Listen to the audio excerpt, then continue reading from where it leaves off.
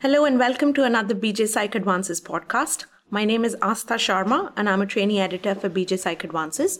Today we're recording live at the Royal College of Psychiatrists International Congress 2019 in London, and I'm very pleased to be joined today by Professor Femi Oybod, who is going to talk about his recent BJ Psych Advances article titled The Body Integrity Identity Disorder, Clinical Features and Ethical Dimensions.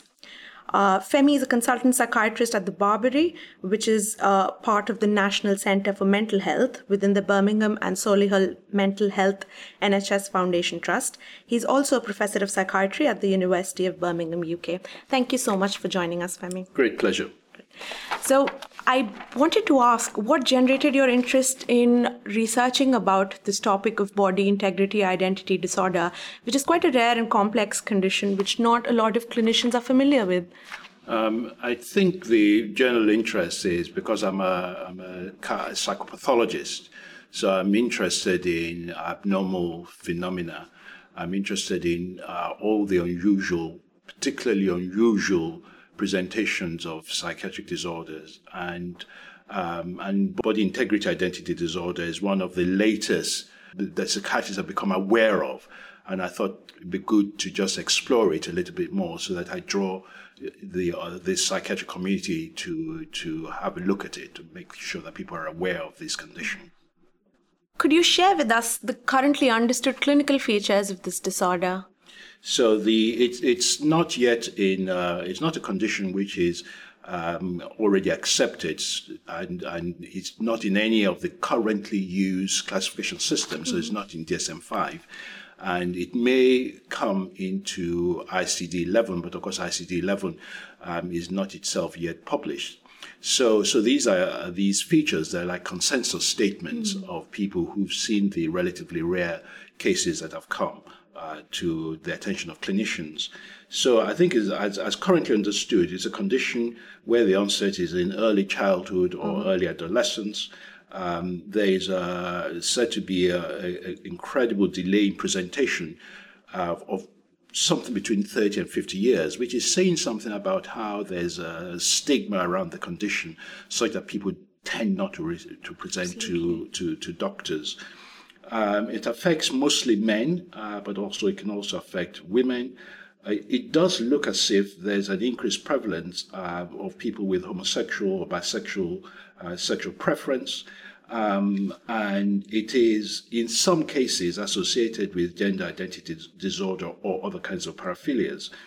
And some of the cases that have been reported, there's been early exposure to a person who's had an amputation in the childhood of the patient, and of course, very concerning and very worrying is this idea that in some individuals the kind of dysphoria associated with the condition leads to attempts at self amputation.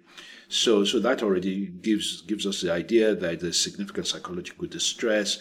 There doesn't seem to be any other family history of psychiatric disorder. There doesn't seem to be any association with previous trauma or impairment.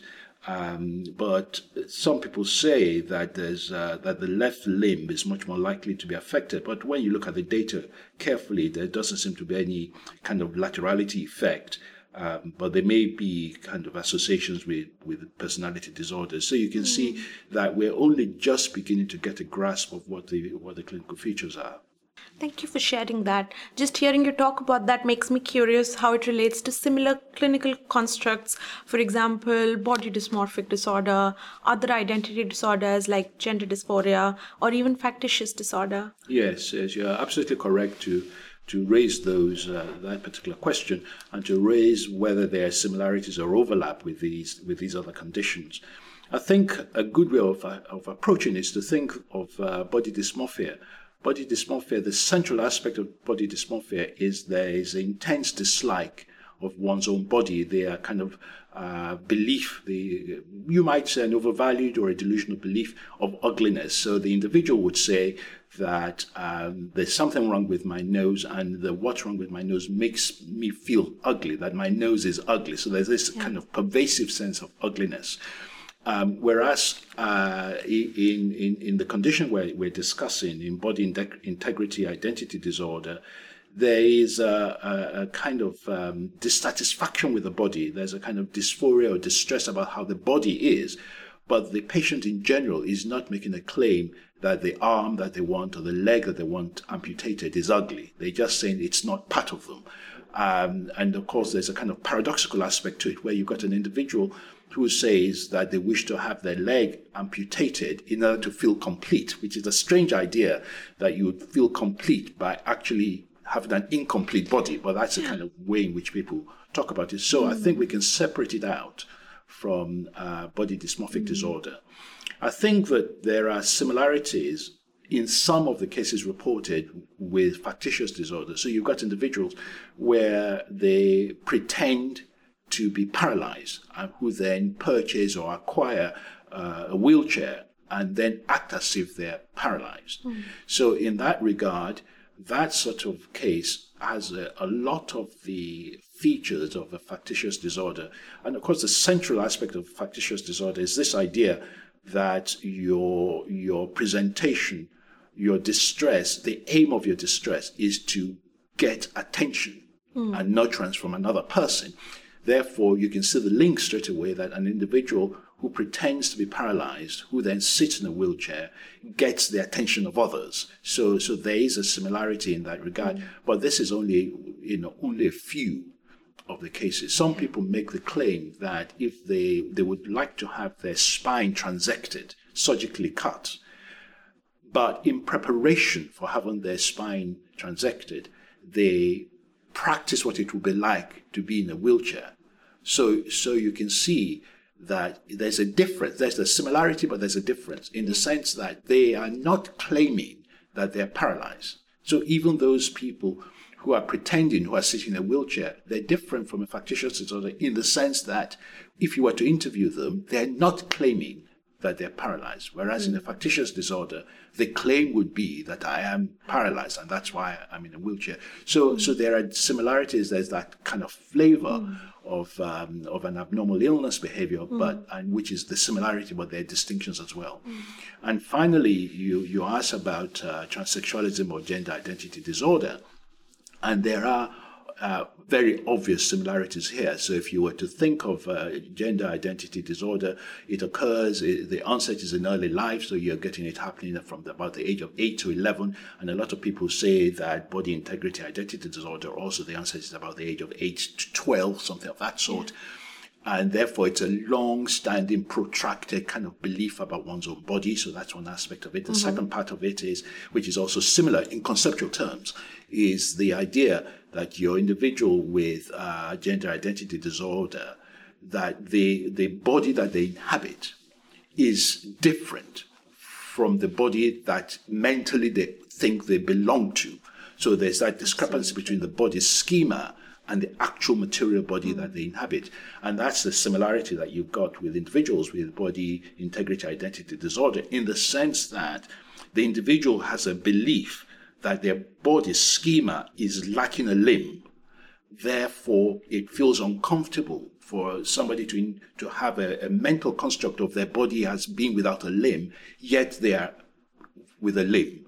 So they have the same degree of kind of ambition or intention to alter the physical body to match the body schema that they were born with. So that's the similarity, and you get the same intensity of action in both conditions. Okay. Thank you for that very comprehensive explanation of the parallels with other clinical constructs. I was wondering, as a clinician, are there important things that one should consider regarding this diagnosis or management if we were going to encounter this clinical situation? I think it's a very, very rare condition. And in over 40 years of being a psychiatrist, I think I've only seen one person that I could imagine was in any way close to this case. So they are so unusual that I would have thought you would have to ask for a second opinion. You'd have to ask other colleagues to see the individual. So for the general psychiatrist, I'd be surprised if we were to be inundated with cases of this kind. But nonetheless, I think if they were to present, I don't think you ought to be acting on your own. I think you ought to be asking other people to see them in order to confirm that your belief, your suspicion is correct. And then you probably need to get many more people involved if you were to recommend that they should have a surgery to remove a limb that for all purposes is normal. So I think in conclusion, what I'd like to say that this is a rare condition.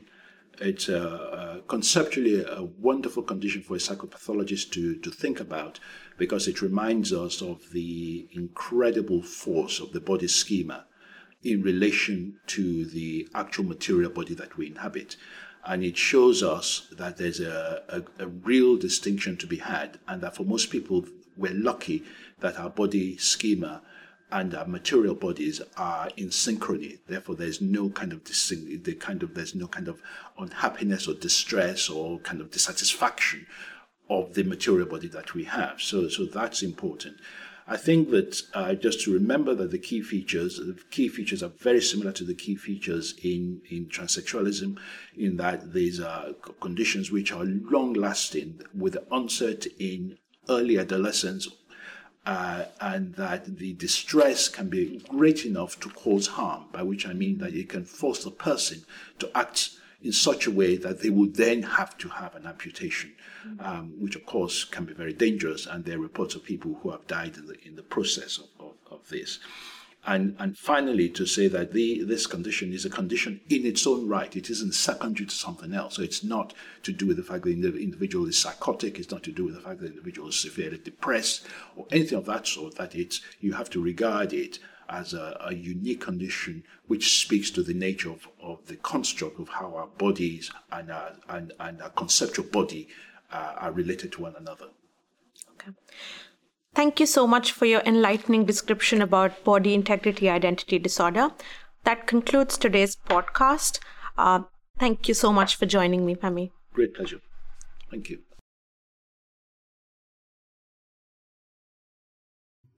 Thank you for listening to this BJ Psych Advances podcast. For the latest updates, follow us on Twitter at the BJ Psych.